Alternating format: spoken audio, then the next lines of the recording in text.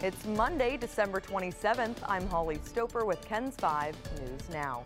Today marks 1 week since family members and loved ones were able to hold Lena Keel in their arms.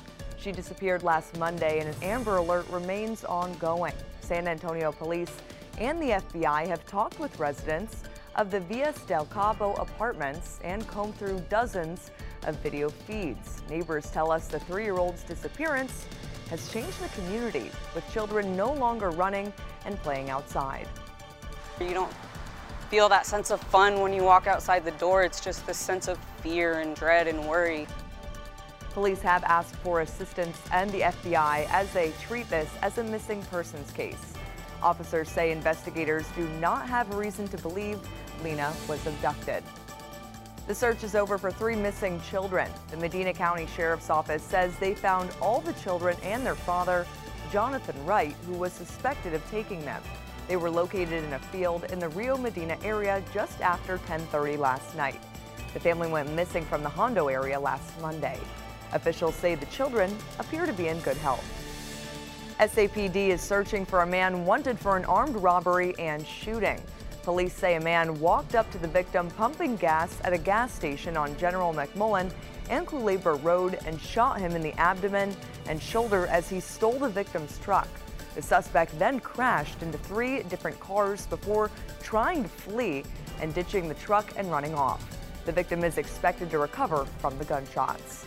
Police are also still searching for the shooter. Luckily for San Antonio travelers, the recent rash of nationwide mass cancellations aren't hitting the Alamo City.